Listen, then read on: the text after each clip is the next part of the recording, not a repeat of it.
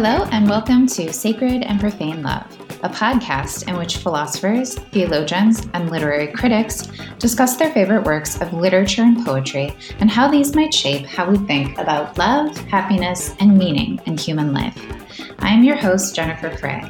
I am an assistant professor of philosophy at the University of South Carolina, and I am one of the principal investigators of the Virtue, Happiness, and Meaning of Life project, which, along with this podcast, is generously underwritten by the John Templeton Foundation.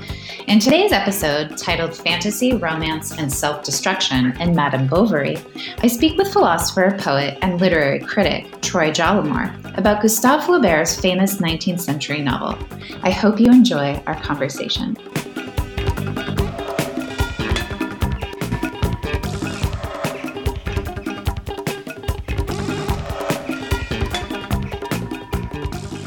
I am ridiculously excited to have Troy Jallimore on the podcast this morning.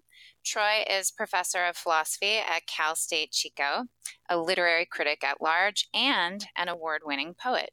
Troy is author of 3 books of poetry and 3 books of philosophy, including a wonderful book on love titled Love's Vision, which came out in 2011 from Princeton University Press.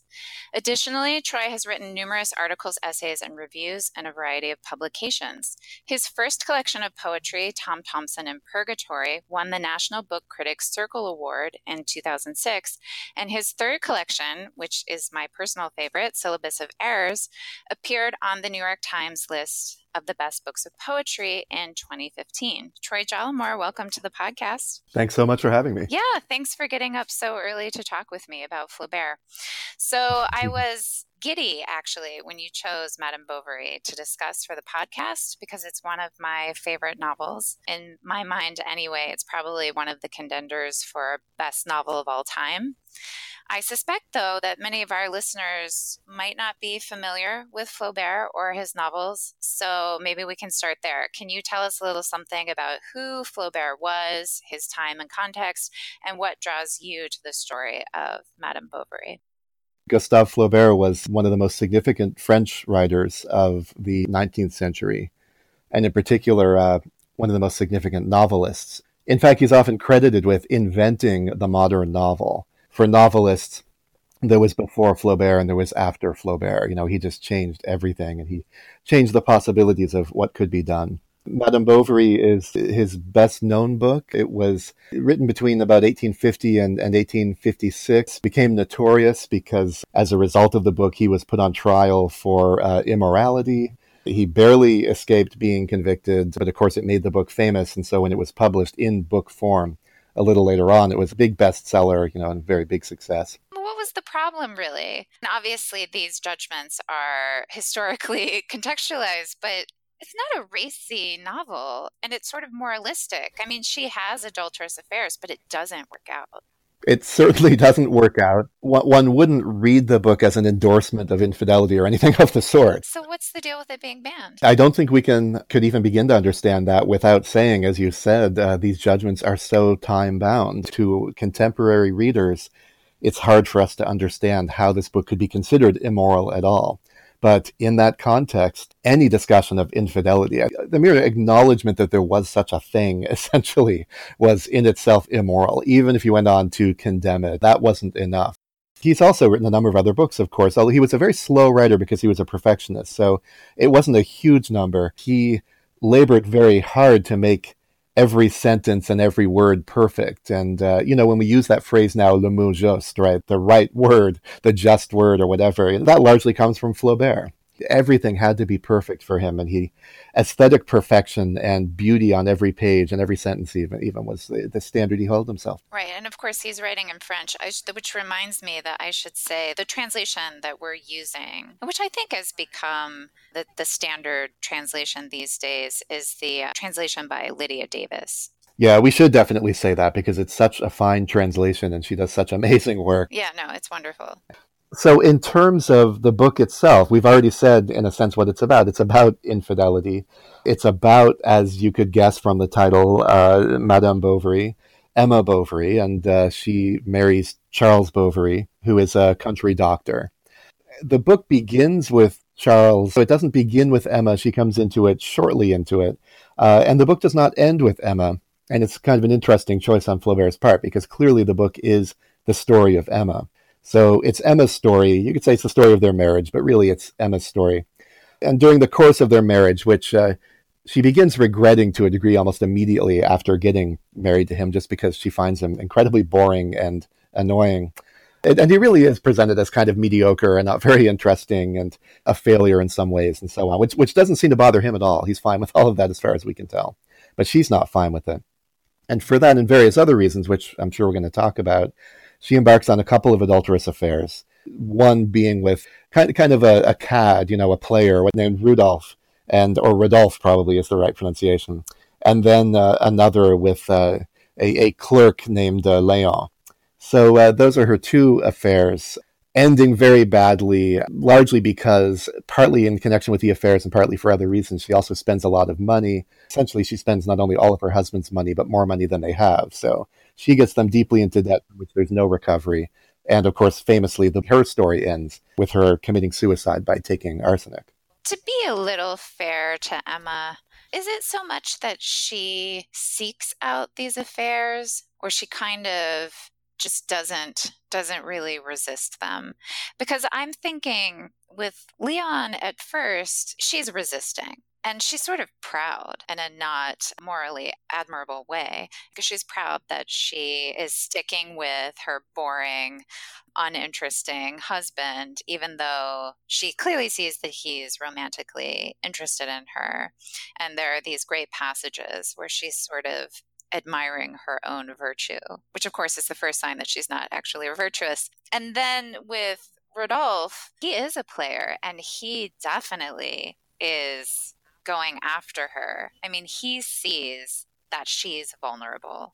In fairness, I think that is right. That's a quite accurate description. That we should say, first of all, that although Leon is the first one she develops feelings for, and they have what we would now call an emotional affair, they don't actually consummate it at that time. He moves away, and it's Rodolphe who is the first one. So Rodolphe is the one who then swoops in and seduces her, and they actually have sex, a genuine full-blown affair. And absolutely, I agree with you that in that case, Rodolphe is clearly the seducer. That is not something she is seeking out. In fact, Flaubert describes how he meets her, finds her attractive, says that she has a Parisian figure, for instance, and decides immediately, I will have her. I will figure out a way to have her, and begins strategizing and scheming. Yeah, no, he's such a jerk. He's terrible. And he's done this many times before as well. This is a serial affairer. I want to go back just a bit to sort of how Emma came to be Madame Bovary in the first place. So she's a farm girl, and she's out in the country, and her father, he needs a doctor. And Charles Bovary shows up, who at the time is married to someone else. And that, of course, is significant. It is, because you said, it's a novel about adultery. But the first adulterous love of the novel, it's not Emma's, it's Charles. So Charles sort of falls for Emma while he's still married to this other woman. I think like all marriages at the time, it was kind of a marriage of convenience. But Charles gets lucky, and his wife dies. And then so conveniently, yes.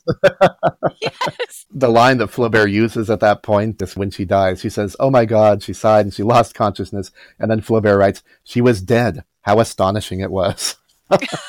So yes, he ushers her off stage, and she's gone now in the most convenient way. Right. And yeah, Charles is free, because it was a very unhappy marriage, as probably so many were, because as you say, most of them were marriages of convenience.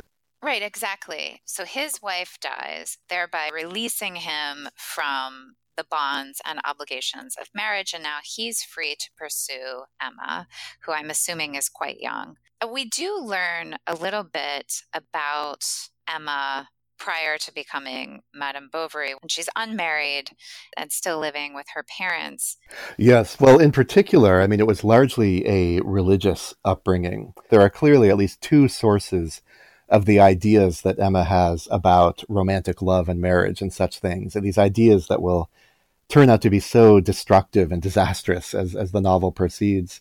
And one of them is religion And the other one, even more seriously, I think, is the romantic novels and sort of pop culture of the day that she had absorbed. And she had gotten these various ideas about love that it was supposed to be, of course, first of all, earth-shaking, momentous event, which would sweep in more or less like a tornado and just upheave everything, essentially. And also, she expects a perfect lover to be able to essentially read her mind and know exactly what she's thinking all the time and what she wants. And one of the great disappointments that she has with Charles is that he can't do that, and he doesn't know what she's thinking. For part of it, I can't remember how long, but for part of her upbringing, she's in a convent in Paris. And it's in this convent that we're sort of told about this spinster who comes in. She's somehow under the protection of the convent.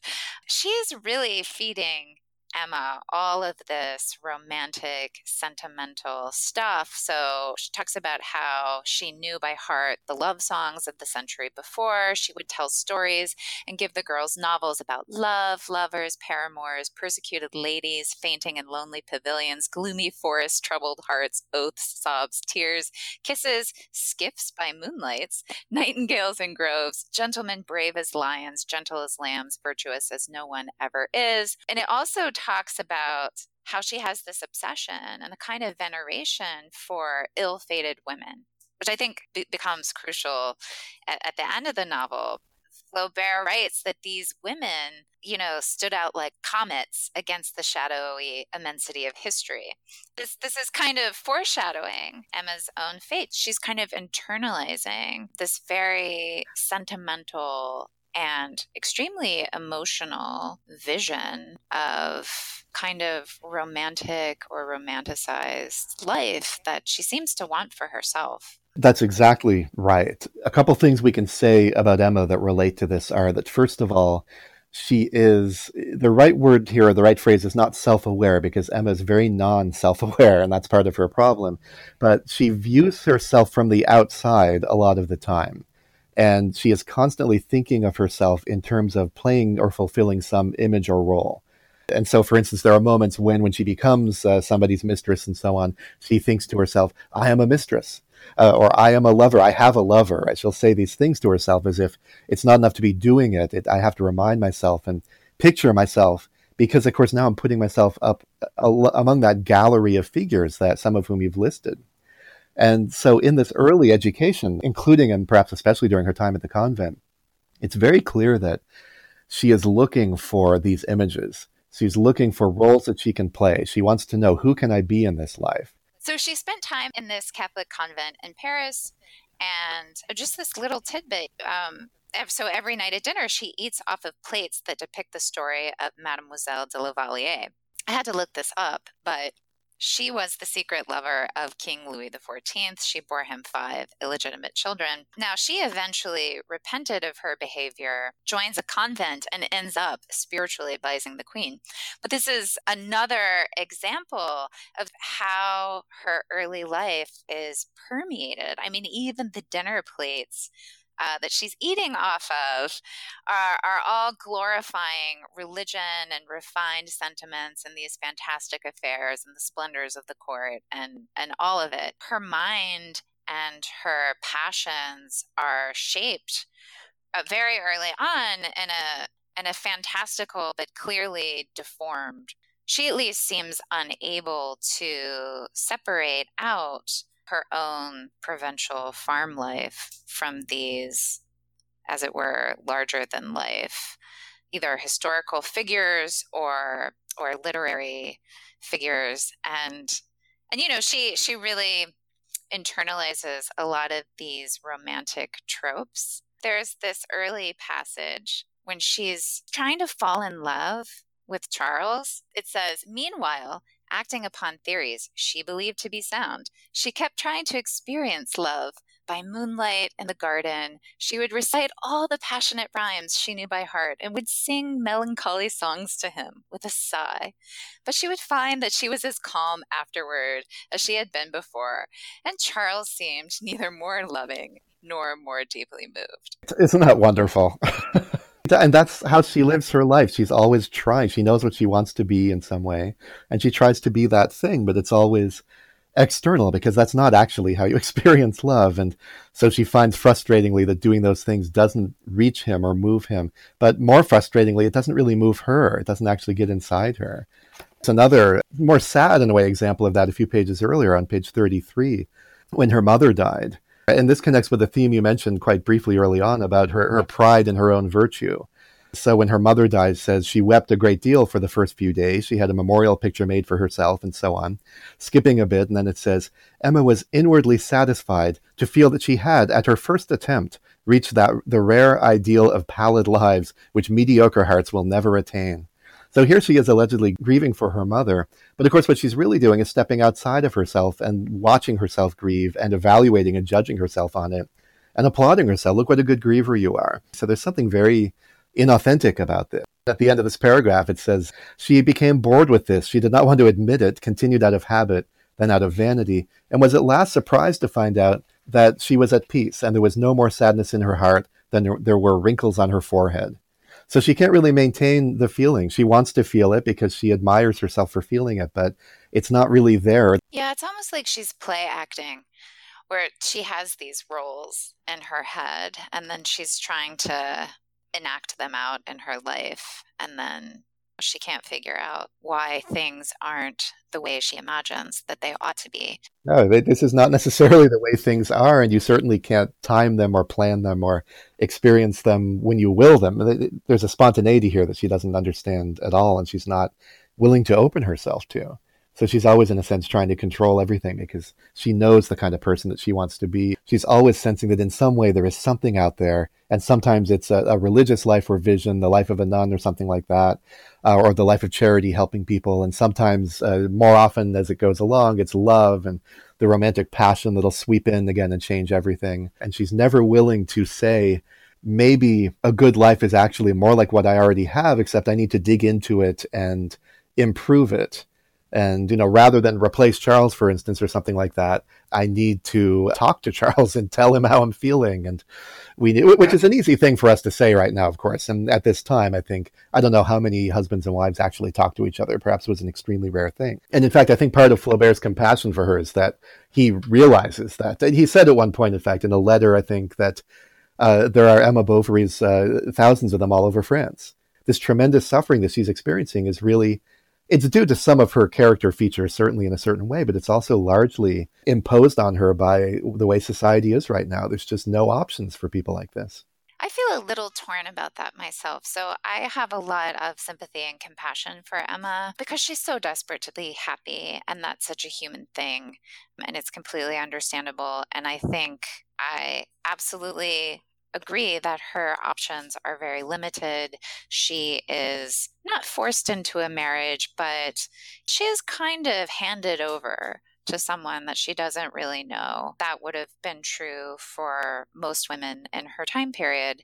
And I think she feels trapped in that. But I also feel that she's sort of unwilling to take any responsibility for her own happiness. It's like she's always waiting for something to happen or for someone to make her happy. I think that's a large part of what goes wrong with her life. But she also, you kind of see all of these missed opportunities for her. So one of the things that we haven't talked about yet is that she does have a daughter. I think a couple years into the marriage with Charles, she gets pregnant and she has a young girl, and she didn't want a girl. She had this typical of Emma, she had this very romantic image of having this young boy, and it was all worked out in her head. And then it was a girl, and she was immediately disgusted because, again, yet another disappointment. Yeah, it was just another disappointment. She really kind of turns her back on her daughter right away. And she's kind of never interested in her, never really develops any kind of motherly love or affection. At that point, as a reader, I started to be a bit judgy, to be honest. I was like, this is your daughter, because she didn't try. That to me was somewhat telling of her character. She, except at the very beginning, she never really tries for a relationship with her husband either. And she just doesn't know how to do. Her thought is always of escape. Her strategy is never digging in and improving, but always escaping from the dismal reality that surrounds her. You brought up the daughter in connection with, you were saying something about her not taking responsibility. And I think that's such an important theme because, first of all, she doesn't take responsibility for the daughter at all, nor does she seem to desire to have much to do with the daughter, which is so sad and so ironic given that she's floundering about looking desperately for some sort of a meaning in life or a role that can make her feel fulfilled. And here's this child dependent on her, and you'd think that surely that could at least go some distance to playing that. It doesn't ever seem to occur to her that that could be the kind of role that could bring fulfillment. And maybe because, and this is a bit of a speculation, and it's a bit hard on her, but I think, as you say, we can't avoid being somewhat judgy of her. She does bring a fair bit of this on herself in one way or another. She just seems to have an impoverished imagination where the only images that she has of possible good lives and good roles are the ones that she got from books and so on. She can't get anything else from inside or make up something for herself. I think that's right. And it's unclear how she gets to be that way, but she definitely is that way. And she doesn't seem to have any conception of love as requiring discipline of any kind, in particular, a disciplining of the passions, and love as having a kind of daily self-sacrificial character. She's sort of waiting for Charles to do something to her, just like I think she's waiting for the kid to be like really cute or be something that's going to move her. And it never happens. And so in both cases, she's just left with this empty center, this feeling of disappointment. I do think that this is clearly a failure on her part. And I think all of this disappointment, it just grows in her. And so this hole at the center of her person, it keeps getting bigger. And then what does she try to do to fill the emptiness? Well, she turns to the affections of other men. But then she falls right into the trap of Rodolphe. And I wondered what you made of her feelings for Rodolphe. Do you think any of that was genuine on her part, or is she role playing? What's going on there? I'm going to take the harsh view that none of it is genuine because I'm not sure that she's really capable of genuine profound feeling.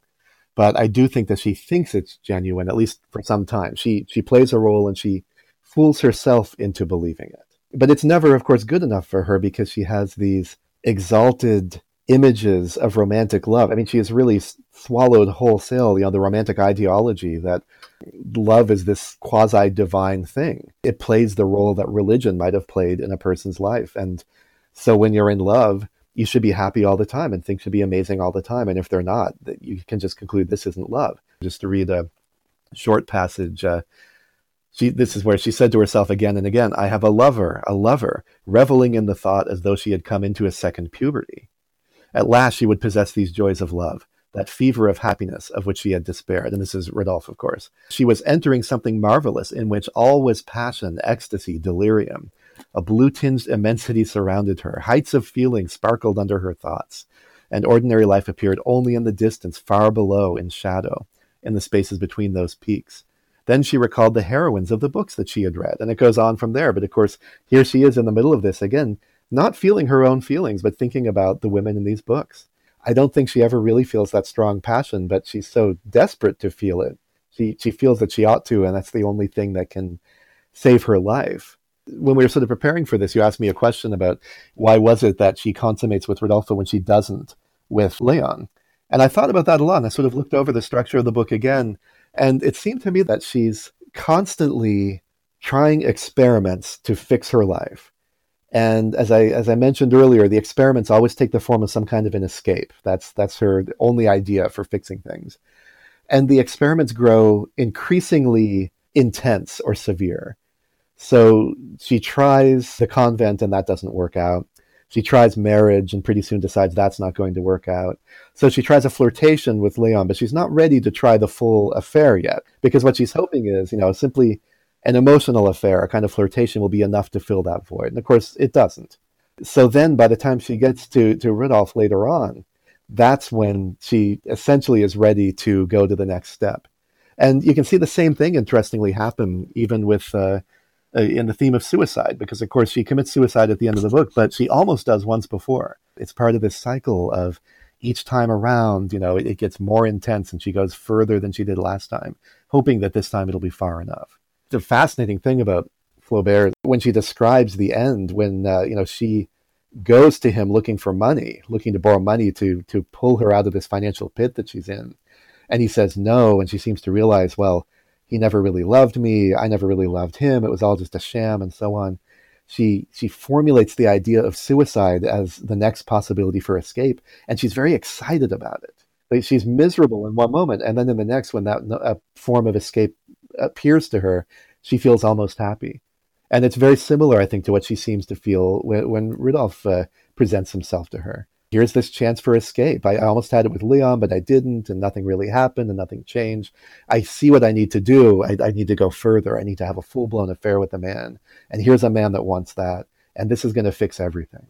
And this is what she lets herself believe, again and again throughout the book. It's interesting because it helps to explain something that otherwise is sort of inexplicable, and that is sort of the degree of her self-deception.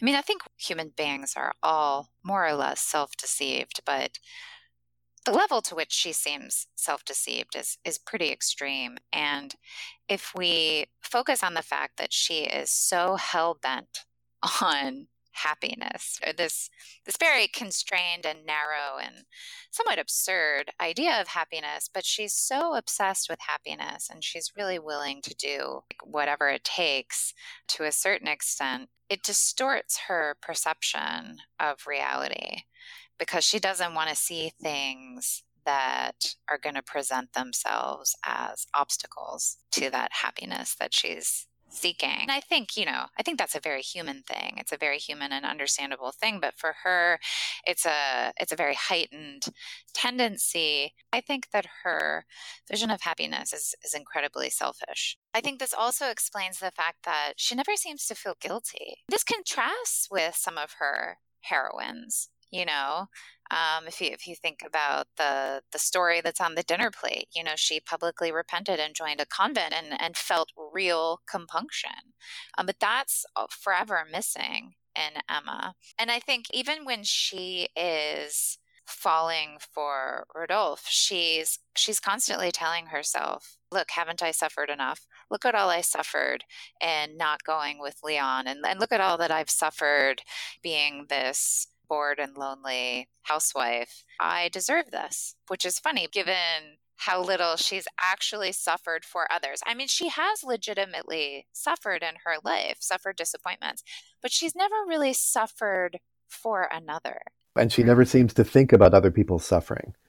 She's not aware of it. It's not on her mental landscape at all. Rodolphe is just like her in being completely irresponsible and never taking responsibility for anything. There's that fascinating moment when he leaves her and he writes her the letter. And at the end, he ends the letter saying something like, how did this happen? Whose fault was it? Was it my fault? Certainly not. It was fate. Like, he blames everything on fate. We know it wasn't fate. It was him deliberately, very consciously concocting this scheme and these machinations to seduce her. But at the end of it, that's the story he tells her. And I think that's the story he tells himself too. Which, of course, completely aligns with her view of things, because she also thinks that love is a matter of fate. It just comes into your life. You don't try. You don't make it happen. It's just this amazing thing that happens when it's ready to happen. So they both see the world, I think, in a certain way, and it relieves them both from their own perspectives of any sort of responsibility for the harm that they've done. Emma and Rudolph, their love affair, it doesn't last very long because he pretty quickly becomes bored with her, but also I think begins to find her oppressive. He just is sort of looking for a torrid, pleasing love affair, and she's bringing more baggage, as it were, and I think he pretty quickly gets sick of that. Which is profoundly unfair of him, because that's exactly what he uses to get her to begin with. He appeals to that baggage. He's well aware of it. But you're right, that is what he reacts against later on. He gets tired of it quickly. I'm just looking on page 167. This is kind of like his internal thoughts. Emma was like all other mistresses, and the charm of novelty, slipping off gradually like a piece of clothing, revealed in its nakedness the eternal monotony of passion, which always assumes the same forms and uses the same language. He had little faith in their truthfulness. One had to discount, he thought, exaggerated speeches that concealed commonplace affections, as if the fullness of the soul did not sometimes overflow in the emptiest of metaphors, since none of us can ever express the exact measure of our needs or our ideas or our sorrows, and human speech is like a cracked kettle on which we beat out tunes for bears to dance to when we long to inspire pity in the stars. So this is his internal monologue after she is like gushing. Oh, I love you so much. I can't do without you. I long to see you. I'm torn apart by all the fury of my love. He's tired of it. He's finding it monotonous. He's heard it all before. And of course, he has said such things and not meant them, so his assumption is nobody means these things when they say them. He's become such a cynic, and he assumes everyone internally is like him. So now he's looking for a way to get rid of her. He tries to spin it as like, oh, well, I can't go on burdening you, right? Like, yes, oh, right. It's such an unselfish thing, yes. Yeah, like, oh, He's such a jerk. Yeah, like I'm this problem in your life, and when the honest truth is, right, it would be so hard on you. That's right. Yeah, he's bored of her. So things go south with Rodolphe, but then Leon is back, right? There's this chance meeting. I think it's at the opera. And after her little dalliance with religion again, she for a few days, it seems like she has this wonderful religious vision and sees universal love and how wonderful that can be and so on. And that doesn't last too long, but it's very exciting while it happens. And that's consistent with sort of her experience with religion generally, because this happened when she was a youth too. She goes in for religion. Well, it's like anything else in her life. She goes in for religion when it's this ecstatic thing, but then when it's just your daily prayers and the breviary and the day in and the day out and the daily mass, that's actual discipline and sacrifice, and she doesn't want that. She gets bored. So she has another sort of religious dalliance, and then she's back to Leon. So it's almost an affair of its own sort, and there's the wonderful sentence on page 188, once again, her using these things to feel good about herself. She persisted nonetheless, and when the volume fell from her hands, this is a volume of religious writings, she believed she was filled with the most refined Catholic melancholy ever conceived by an ethereal soul. She just can't do these things without stopping to praise herself and pat herself on the back. And not only have I had this religious vision now, but I'm the best religious person. This is as good as it gets. I'm so good at this. It's so sad. It's funny, but it's so sad. Refined Catholic melancholy can be a powerful thing. So the religious thing is interesting because when she finally consummates her affair with Leon, the meeting is in a church, and it's comical. It's a very comical scene because you have this priest following them around, bothering them. It's really irritating. Leon, he's like trying to swat this priest away like a fly. The priest is like, well, don't you want to see, this famous scene from the gospel? And he's trying to tell them, everything about the church. And Emma knows what Leon wants. But again, there is this period of resistance.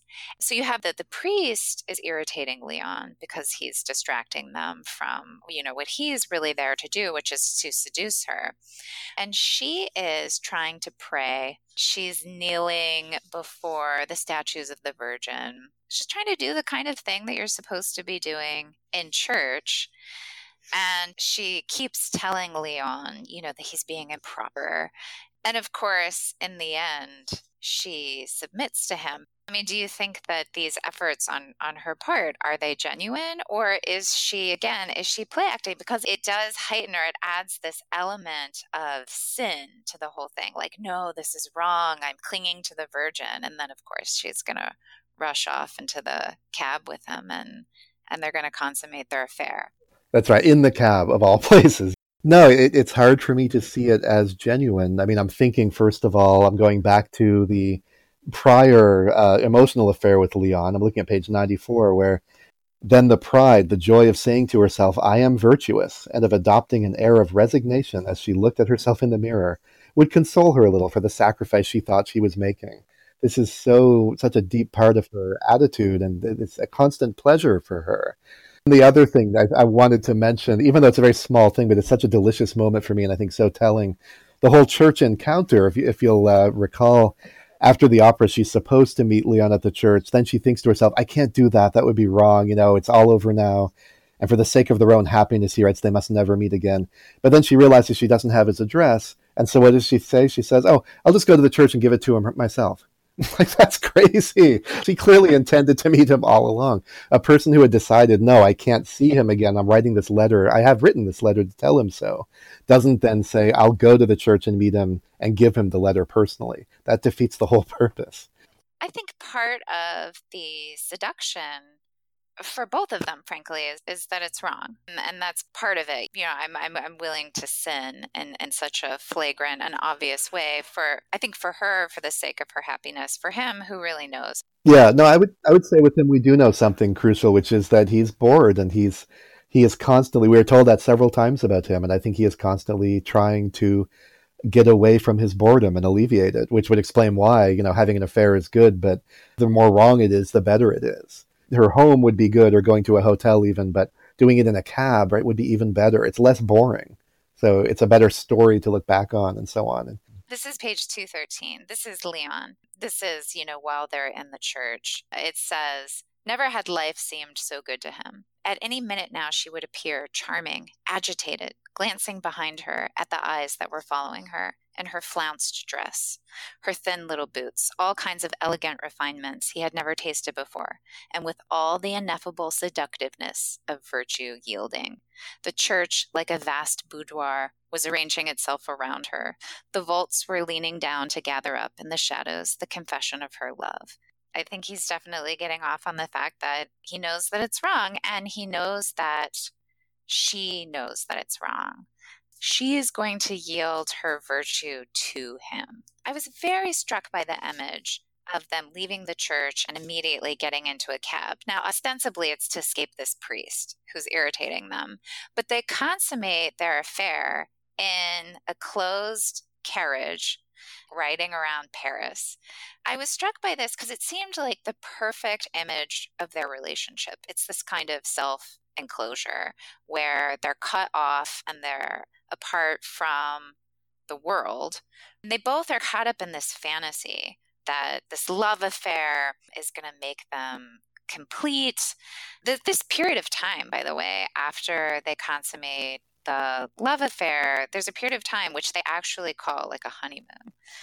And it says they were so completely lost in their possession of each other that they believed they were in their own private house and were destined to live there until they died as an eternally young husband and wife. It's this completely delusional idea that this is going to make either one of them happy, but it literally involves just blocking off or closing out reality.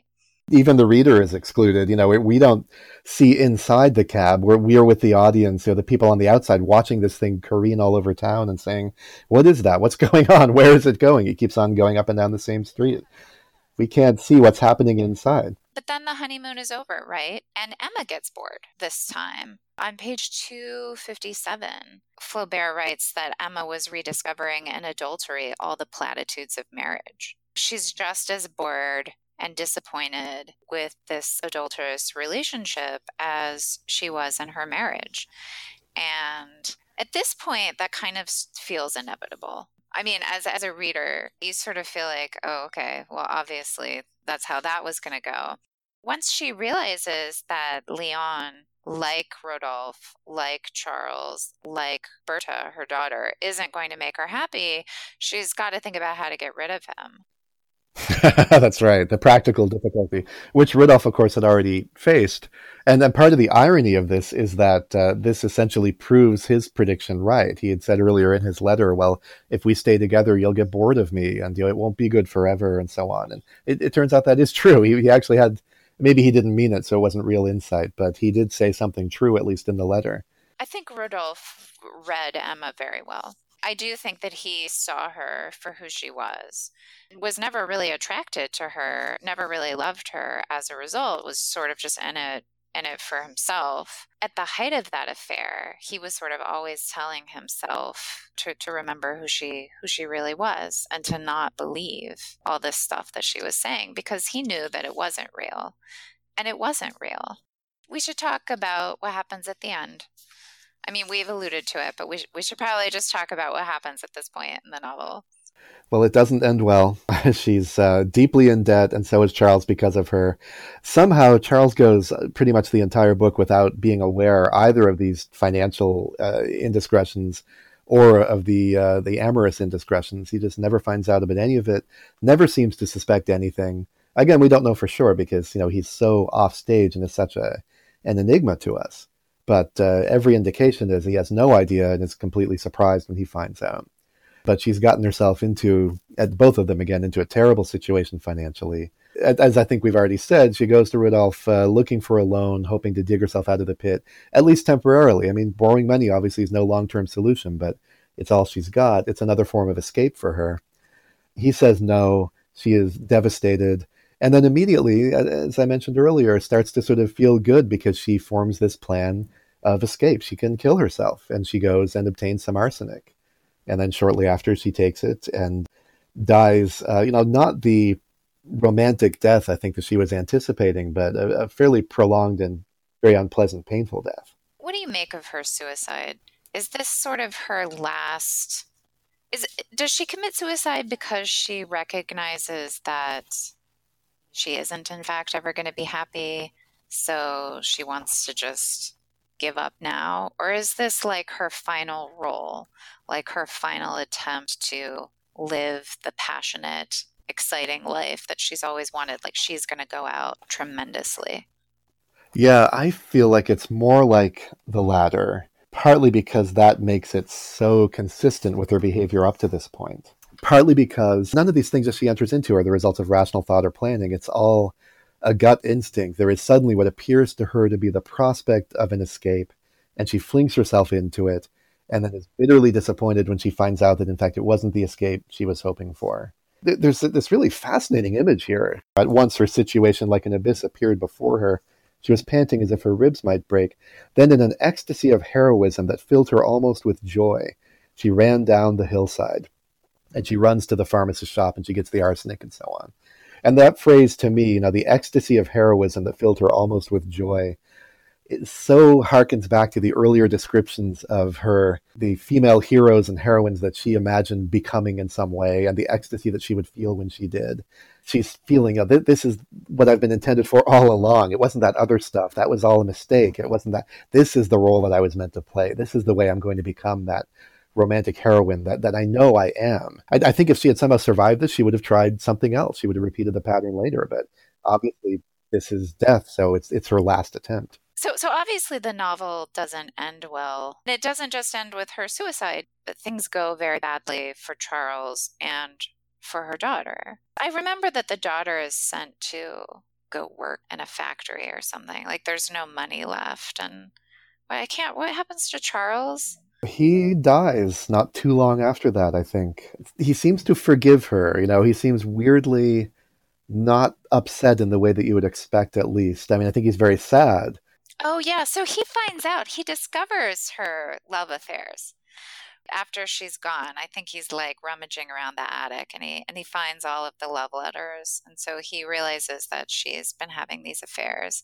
He's sad, but he doesn't seem angry. And I sort of wonder if that's because his love for Emma was adulterous. Like maybe he had some sympathy for her. I thought that was such an interesting suggestion when you first wrote that to me, because I had wondered what to make of his lack of reaction. And to me, it feels, again, of a piece of who he is. He's just lacking a certain self. He's not really all there. But I think you're right. In addition to that, which the idea that he himself was an adulterer when he began. He had emotions that were illicit in some way. They were illegitimate. And it so happened that the universe arranged it so that he could pursue those, which never happened for Emma. So he got lucky in a way that she never did. And maybe he's really putting himself in that impartial place of looking at it and saying that I was no better than her, in a sense. If he thought that, it's not really true, because I don't think, regardless of the situation, he would ever have done the things that she did. But there is a commonality there he may have recognized. What do you make of Charles's love for Emma? Well, I mean, one of the questions that I find myself asking, having read the novel several times now, is there any vision of love in this novel? Like, is Charles' love for her legit? Because when we hear about Charles, it's almost always about his love for Emma. And it seems like nothing can crack this. She certainly doesn't treat him well, and it doesn't seem to impact his love for her. And then even when he finds out about all of the affairs, he's just as grief-stricken. He doesn't seem angry with her. And in fact, there's this incredibly striking passage in which he meets Rodolphe at a tavern, and he just wants to stare at the face of the man she so loved. It's jaw-dropping. And I was so struck by that. And I thought, God, is he really that far gone for her? Is Charles' love the really selfless, legitimate love in the novel? Or is he kind of just self-deceived as well? Or is it just left ambiguous? I personally find it easier or more plausible to read it as he also being a very flawed lover, but flawed in a different way. Although maybe, again, he has something in common with Emma, which is that both of them, in a way, are shielded from reality. She has these romantic images and ideas of how things should be that just seem almost impervious to reality, except in practical terms, that they get struck down again and again. Each experiment fails, and she tries something else, but she never goes back and adjusts her ideas. And then Charles seems to have his own love, which, as you say, is impervious to reality, even as he finds out that Emma has ruined him in more than one way, done terrible things to him. It doesn't seem to affect him, other than to make him sad, and largely sad for her. So I think certainly he's more admirable than she is, or she is more deeply flawed than he is. But I don't see him as a positive model. I don't see Flaubert using him to present a vision of what love should be, or of the good life, or anything like that. It seems to me that he also is largely flawed simply by not being there, by being largely absent. And the kind of impervious or untouchable love that he has is, if it's a good thing for love to be untouchable, it's not in that way. It should be something else. We've said a lot about what happiness clearly isn't, and how not to seek happiness. But I wonder if there's anything in the novel that's more positive. What do you make of that in Flaubert? That's a very complex question with this book. And I do think that in large part, there is no positive vision presented for us to simply see, here's how we should live, something like that. I think that's clearly true. So it is at least partly a matter of figuring it out. But I do think there is a lot that we can figure out that Flaubert intended us to in some way. There are positive visions here by implication. For instance, if we take a larger perspective of society at large, and we view the novel as social criticism, which is at least partly what's going on.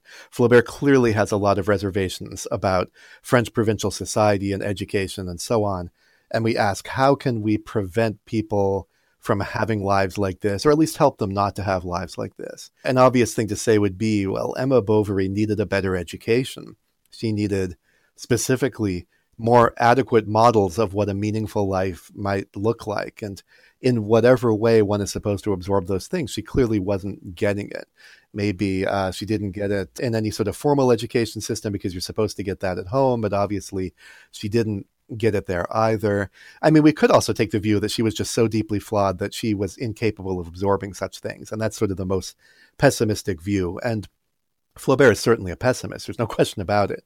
But I do think that if he was so pessimistic that he thought it was completely hopeless, he wouldn't bother with a social critique to begin with. You don't try to make suggestions about how society could be better if you think people are just utterly hopeless. So I do think that there are some ideas here about how she might have been better served at a very early age. And of course, if we think of her just as an individual, or we ask from the individual perspective, what does she need, or what might she have done differently?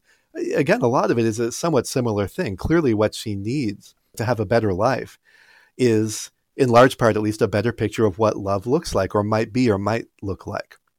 That, in particular, it's not a quasi-divine, miraculous tornado that sweeps in and dramatically rearranges all the furniture of your existence.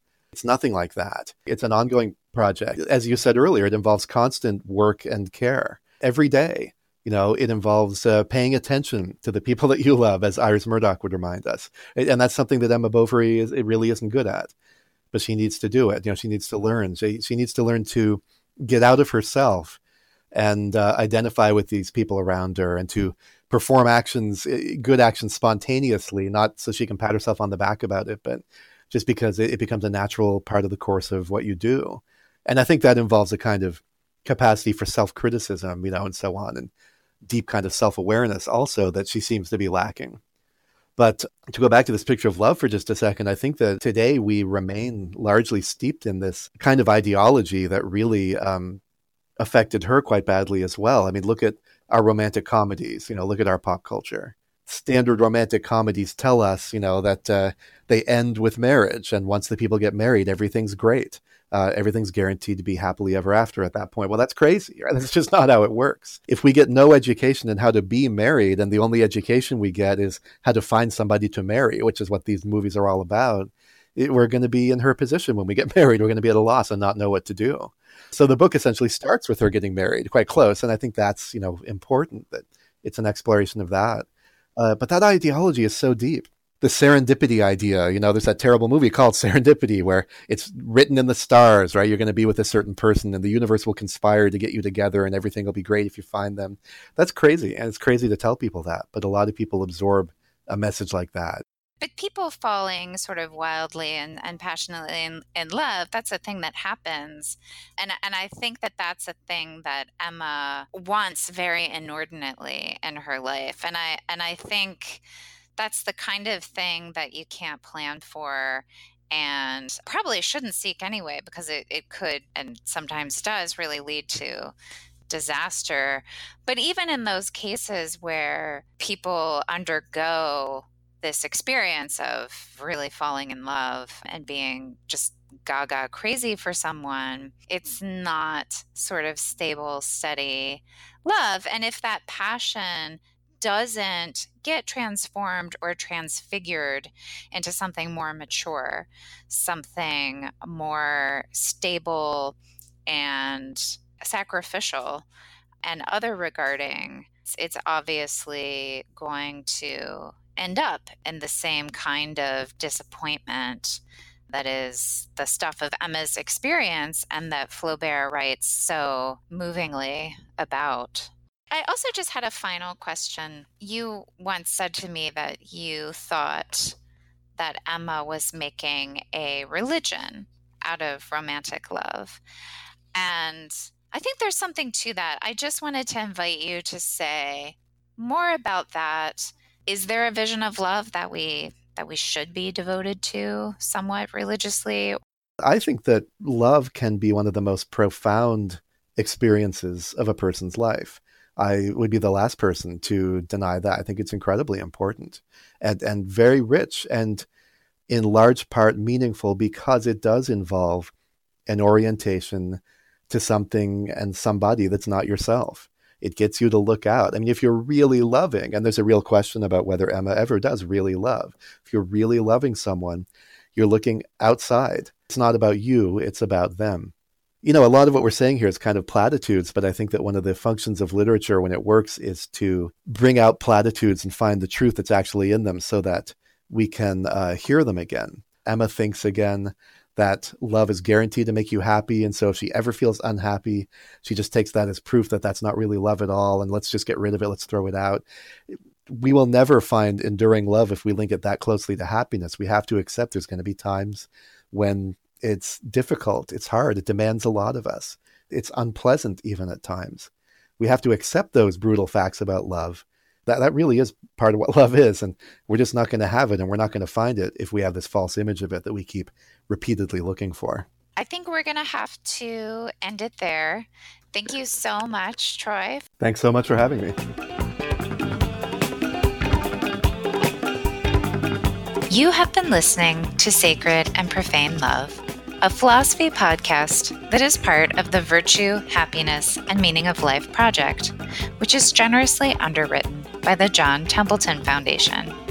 For more resources on the works discussed in today's episode, head on over to our project's website, virtue.uchicago.edu, and check out our blog, thevirtueblog.com.